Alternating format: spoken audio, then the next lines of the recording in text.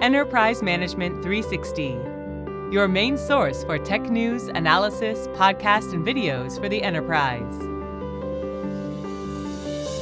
Hello, and welcome to this EM360 podcast. I'm Scott Taylor, the Data Whisperer, and I'm delighted to be your host for this podcast series. I'm the principal consultant at MetaMeta Consulting. We help organizations tell their data story by reinforcing the strategic value of proper data management. Now, in today's podcast, I'll be speaking with Jeff Fletcher, Cloud Machine Learning Specialist at Cloudera. In this episode, we'll be discussing how experimenting is key when it comes to successful AI and ML projects. Experimenting sometimes includes failing, and this means organizations need to rethink how they operationalize ML within the enterprise. So, Jeff, welcome to the podcast here. Very excited to talk to you about this topic. Thank you very much for having me. Let's just kick it off right away. What technology types are applicable to machine learning? I think what has happened is that there's kind of been a whole bunch of stuff that's been lumped together. So what we often look at and refer to as data science as kind of an overall arching technology. And that's kind of the ability to go and look at and understand the structure of data and work out what it looks like, what the impacts are, how it relates to the different fields that you're looking at. So like internally within a business, you would have some data around something and you want to analyze it. What machine learning does is it takes a whole bunch of statistical methodologies and mechanisms, and it allows you to kind of start to predict something around it. So the technologies that we're looking at is taking computer algorithms and training them to be able to look at data and make sense of the structure of the data and be able to make predictions about new things. Previously at Cloudera, Hilary Mason used to talk about this, that data science and analytics is the counting of things. Machine learning is the predicting and trying to guess what something will be, not necessarily in the future, but like how you can make a prediction around it. And what the technologies are is the amalgamations of those algorithms and those statistical formula into easier to utilize mechanisms that you can just take a computer, put some data into it, and the computer can then say, I think that a new number or a new version of that thing is X. And that's fundamentally what we're focusing on when we talk about machine learning. So can you give some context too? Because a lot of people, certainly on the business side, lump machine learning and AI, artificial intelligence, together. So I'd like your more professional view of what are the differences? Where's the real demarcation line in your view? The industry doesn't necessarily know what that is. I think this is similar to how we used to think about cloud years ago. So cloud was everything that wasn't on your infrastructure, but now we know that cloud means machines owned by Amazon or Google or Microsoft. And I think in the same way that machine learning and AI were very loosely defined at the start. And what I'm starting to see is the emergence of machine learning as the techniques to be able to make these types of predictions. And AI at the high end is kind of more of a service. So AI I'm wanting to go and analyze this voice recording and get the text out of it. Or I want to send a picture to a service and it can come back and tell me what it is seeing inside that picture. So to me, AI is taking machine learning techniques and packaging it in a way to make it much easier to just use, but it's not having to go and code things first. It's not having to build the service. It's just using it. So you get a lot of AI-based companies. And when I think of those are, I want to go and use it and it just provides me the answer that I need. I don't have to think about how. And the tendency is for these things, especially for complex services and complex things like image detection and speech detection, a lot of the very big providers that have lots of compute and lots of money to pay to train these services are the ones that are then starting to create them, and they tend to call it AI. So in the disambiguation to me is machine learning is what the data scientists and the machine learning engineers working at companies do. AI is a thing that you sell as a service where it can take something and give you an answer and make a prediction on that for you. Okay. Do you do one before the other often? Yeah, so you have to do machine learning to make an AI service. Think about it like if you have a REST service, so someone provides you a service. You say, I want to just add these two numbers together and send back a response. You just send two numbers and you get back the sum together. The person who writes that code might use Python underneath, and they would have to use some kind of programming paradigm, but the service is just adding those two numbers. So similarly, machine learning around detecting what is inside an image, that's the hard work, that's the machine learning part. Mm-hmm. AI is a service that takes that image and says, I'm seeing a cat. So you have to do the machine learning in order to be able to provide AI as a service. But the terms are used a little bit too interchangeably. And I think what most people in the context of an enterprise and they're trying to build something from scratch, that's machine learning. But if you're like a high-paced company, like a startup, then you have a service that you can work out by just scanning some PDFs, how much you're going to owe on tax, like doing something like that quickly. That to me is the service offering, and the service offerings are what I would consider AI. Okay. We don't do AI because we provide tooling for people to build their own services. We help people write code, and then the code can then become a service at the end, and then they would have something that would look more like AI. Obviously, you're squarely focused on the machine learning part of the space. Yeah. The tricky part is that people will use the terms interchangeably. So even internally, like I'm not allowed to beat people with a stick if they use AI wrong. Maybe one day. Okay. You give them a couple of chances. Yeah, a couple of chances. They need better training data to know the difference, I think. Yeah. Probably would put it. So this other term's kind of popped up. We don't have to dwell on it too much, but this concept of AutoML. So AutoML is an interesting term because I know it gets used quite a lot in media. Specifically, Google are very good at AutoML. But when you're doing machine learning and I'm creating an algorithm, my algorithm has input. So it has the data that you give it. So let's say I'm trying to detect a picture of a cat. So I give it an image, and the image is a series of pixels, and those pixels are broken up into numbers, and the data goes through. But there are things during the training process that you can optimize to make your machine learning algorithms perform better. So like how many times must it actually run through the iteration? There's a thing called a loss function, and there's kind of mechanisms that say how quickly does it try and guess that this is the correct answer. Those are things called hyperparameters. And when you are making your model better, you'll try different versions and different iterations of these hyperparameters to try and get the best performing model. AutoML is the process of removing the person from that job and getting a machine to tweak those numbers to try and come up with the best performing model. The trick with that is there's a lot of very, very well covered techniques that you can just use and apply. But what's difficult is getting access to the compute, because you're having to run the same experiment thousands of times. And if you're doing something like image processing or image training, that's a lot of compute. It's a lot of cost, and it's a lot of sort of different processes to it. And the key thing is that AutoML is very good maybe at winning a Kaggle competition. So it's going to get you from like 95% accuracy to say 97% accuracy by spending a lot of money on a machine improving the hyperparameters for you. But that is like the last stage of the problem that I think anyone should really need to focus on. You need to get something in production first. And when I'm talking to customers and they're worrying about that part of the problem, they're at the wrong end of the problem. AutoML is a small part of just making a model perform slightly better, but is not necessarily the issue that people should be focusing on. Gotcha. So a little bit of buzz around that. You've got to keep people focused on really kind of where they should start. And thinking about that, training data is key to machine learning. Can you talk to us a little bit about training data? And, it takes a lot of care and feeding. So what are some of the issues you see about that beginning of the process? We often refer to this as machine learning as a team sport. And in a lot of companies now, you have separation of responsibilities. So you have the team that will import the data, and then a team that will clean the data, and then a team that will then start building and understanding the structure of the data. So the data science team, and then the team that's actually going to go and build that model. The training data needs to be in the very specific format for the machine learning algorithms to use it. Like one of the things is machine learning algorithms only take in numeric values.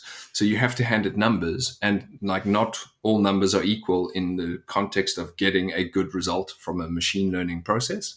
So you need numbers that are let's say you're looking at something like bank account values. Those are numbers from like 0 upwards, versus what you actually want is you want numbers that have like an average of 0 and a standard deviation of +1 and -1. So it needs to be in a very specific format for the machine learning algorithms to work. And the difficulty is, once you've got it in the right format, the machine learning algorithms do their own thing. Like, it's all been very, very well handled and well built by the academic teams and by the sort of engineering teams that have built them. But it's getting that flow to start working, to make sure that the data you're getting it in a reasonable amount of time. You're getting enough of it to actually make your predictions, that the model training to be actually valid. You need to have it that it's flowing all the way through, that you don't have errors in it. And that's actually the difficulty that a lot of customers experience, is that getting it all the way through. And it also hits different teams. So the starting team may do something, but the next team may not know how they've done it. They may not necessarily know the easiest way to get it. And what I've seen as probably the biggest difficulty is moving this from stage to stage. Once the data is in the right format for the machine learning algorithm, it's fairly quick. But it's those steps all along the way, that kind of oversight from the data ingest team to the data cleaning team to the data preparation team. Those are the pitfalls that happen. And those are the things that I'm seeing where people are struggling to get that part right. So that handoff between teams, again, it could be silos. They could have differing interpretations of what needs to be done. Is there a kind of a common data governance, data management process that should go on? Part of it is there's always several opinions as to which tooling to use. So people then try and use an intermediary tool set to get the data to move between the different teams.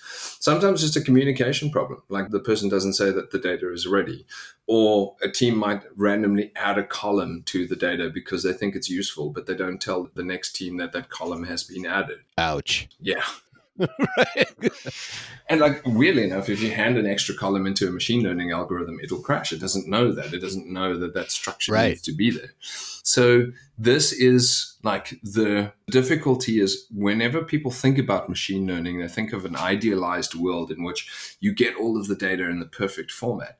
Like, even Kaggle competitions, there tends to be like a lot of focus on making sure that the data is clean, that the data is accessible, that the data is in the correct format.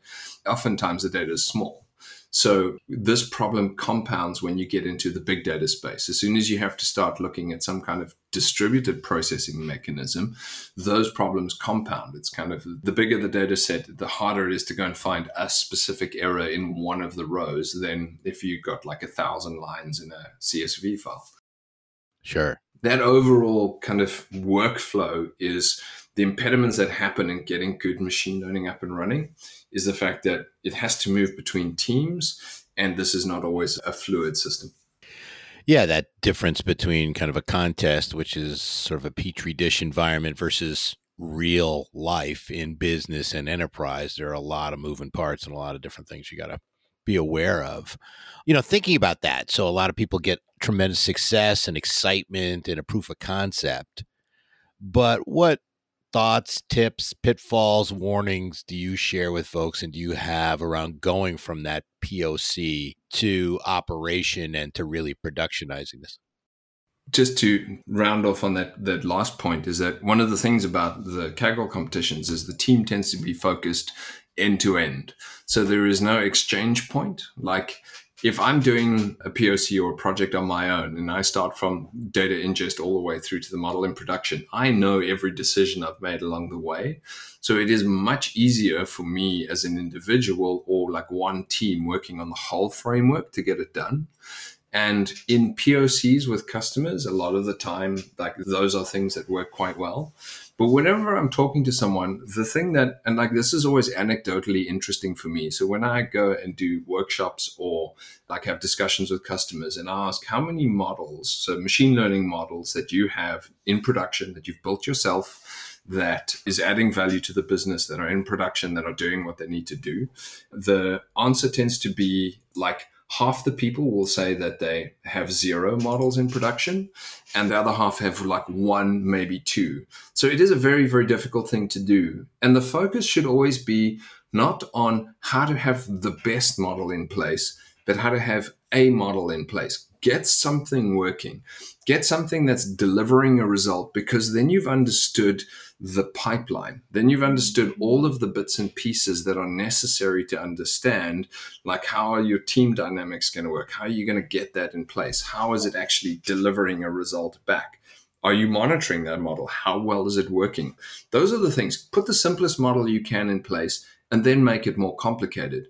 But a lot of people focus on the thing they can control. So understanding that I can get my model from like 93% to 95% is what a lot of the internet will tell you how to do, because that's within the control, within the gambit of what the pure machine learning stuff is. Every company's data environment is different. Every application that needs to integrate is going to be different. So my primary focus for people is get it in production first, then worry about how well it's performing. No, that's interesting. It sounds like people have to practice the process part of it as much as trying to formulate what the potential result might be. It's, as you say, just do it. Do something. Now you've been able to do something, that team handoff, that data transfer, the different perspectives along that chain are obviously places that people kind of slip up or don't have as much practice on. But great advice to focus kind of on that part of it. When data science and machine learning had its kind of resurgence, I think it was probably like 2013, 14, where everyone, like, it was sort of back in vogue.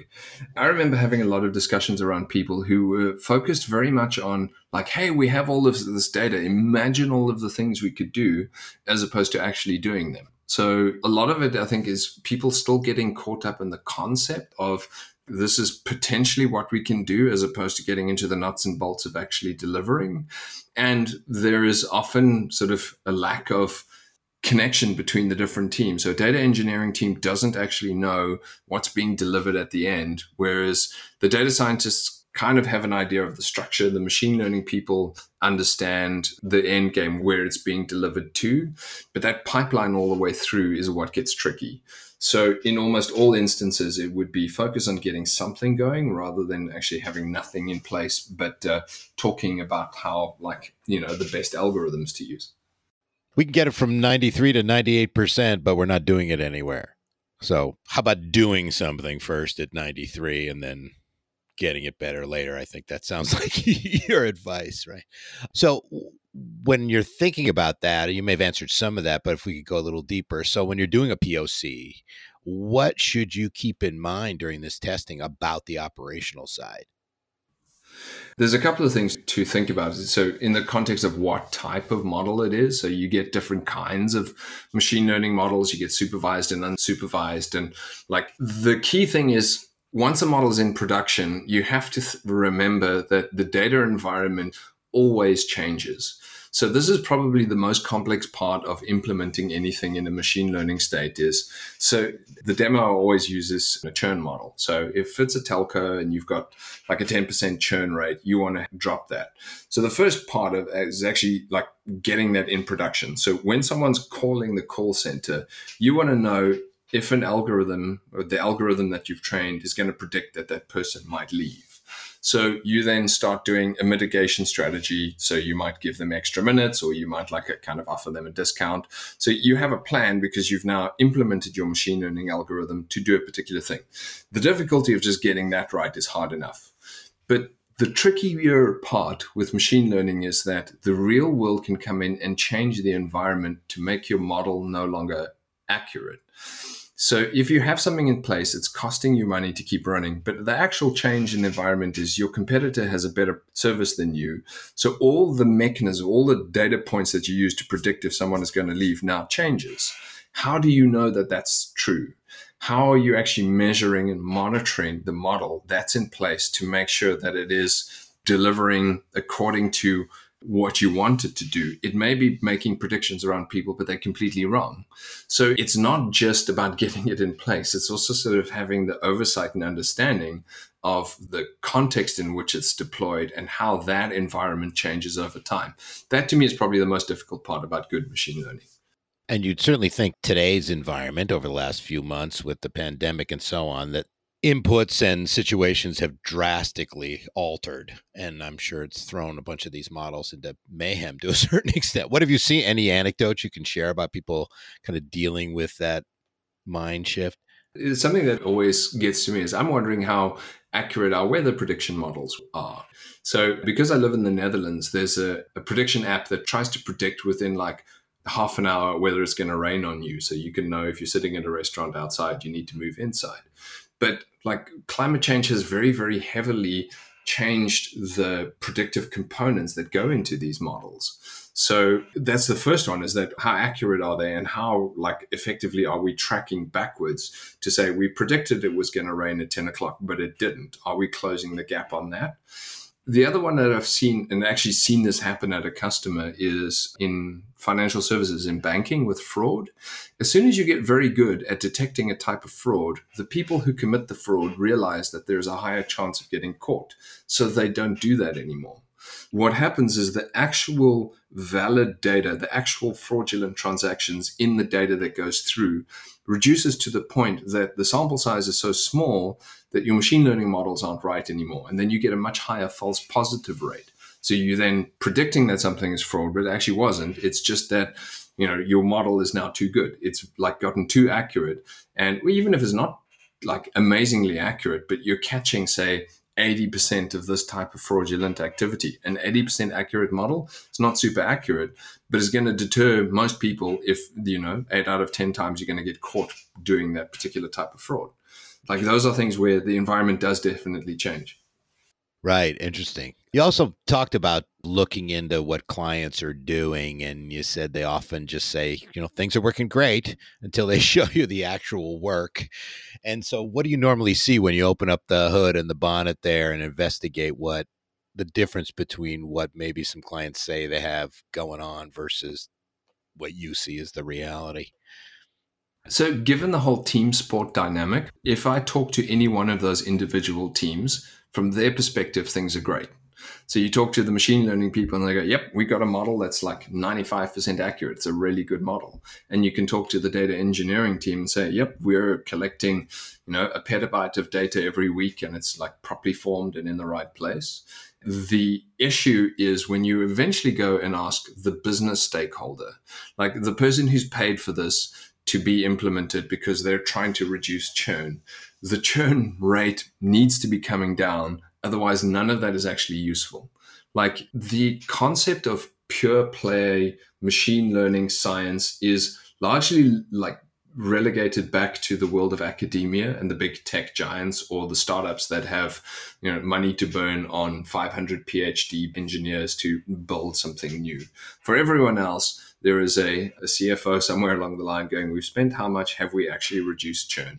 And those are the people, if you ask the question to, is it being successful, are the ones who will actually give you the most accurate answer. Okay. So it's, in their perspective, successful means we met a business objective. Sometimes in a more isolated kind of semi-academic view that maybe some practitioners have when they're in an enterprise, their definition of success is, oh, the model worked.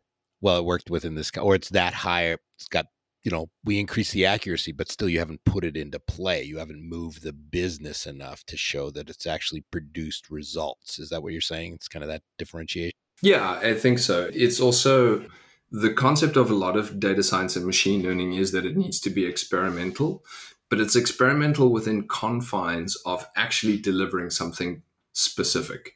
So you experiment around different types of models or different pipelines, but there is still a fundamental overarching business process.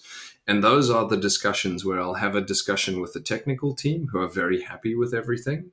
But when you go to the business stakeholders, their deliverables are different. Their deliverable is not a model that's 95% accurate. Their deliverable is a tangible business return. Because you've spent money on infrastructure, you've spent money on people, you've spent money on tooling and software. How are we accounting for what's been spent? Yeah. Do we actually complete and meet that business objective? I'm sure they could care less about the percentage accuracy in a vacuum than they do about, all right, yes, we lowered the churn rate. That was the point. And I think that tension and that dichotomy certainly exists in a lot of areas when you look at kind of IT and data and analytics versus the business intentions of an enterprise. It's not specific to machine learning, I'm sure, but you see it, that same notion show up in this particular case.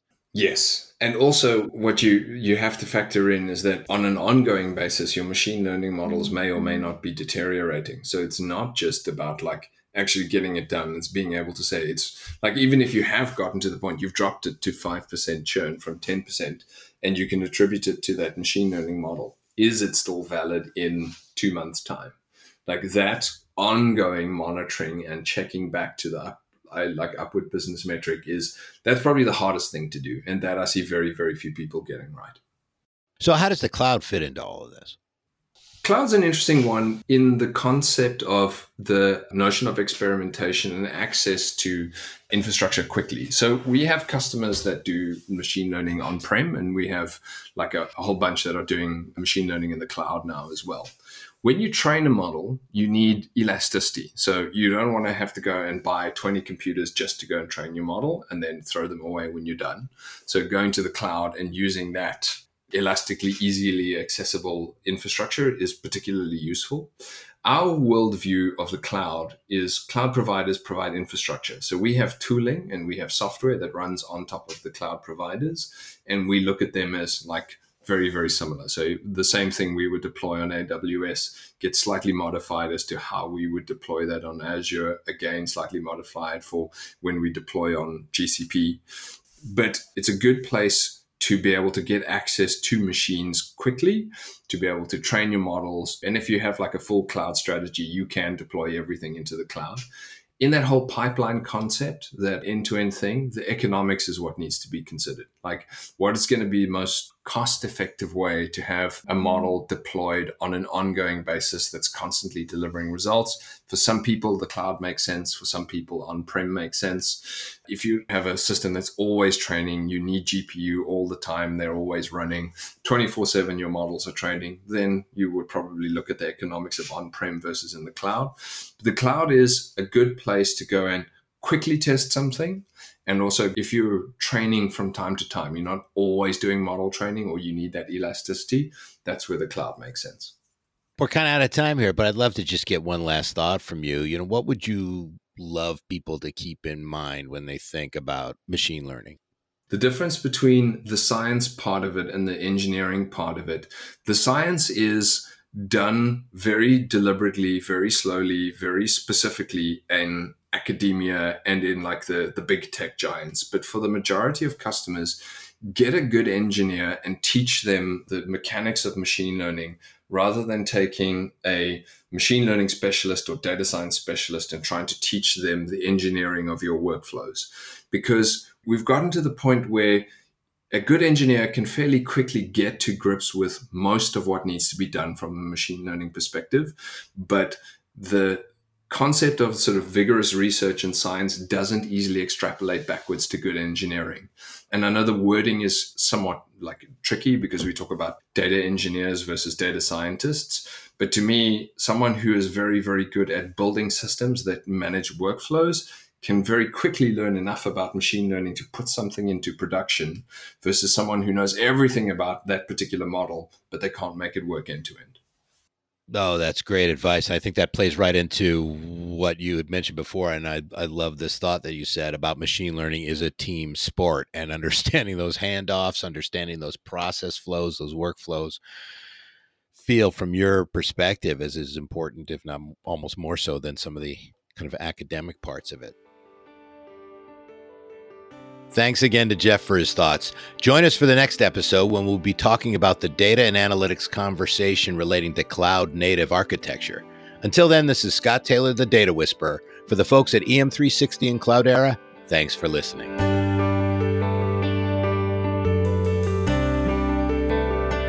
You've been listening to the EM360 podcast. For more great content, head on over to em360tech.com.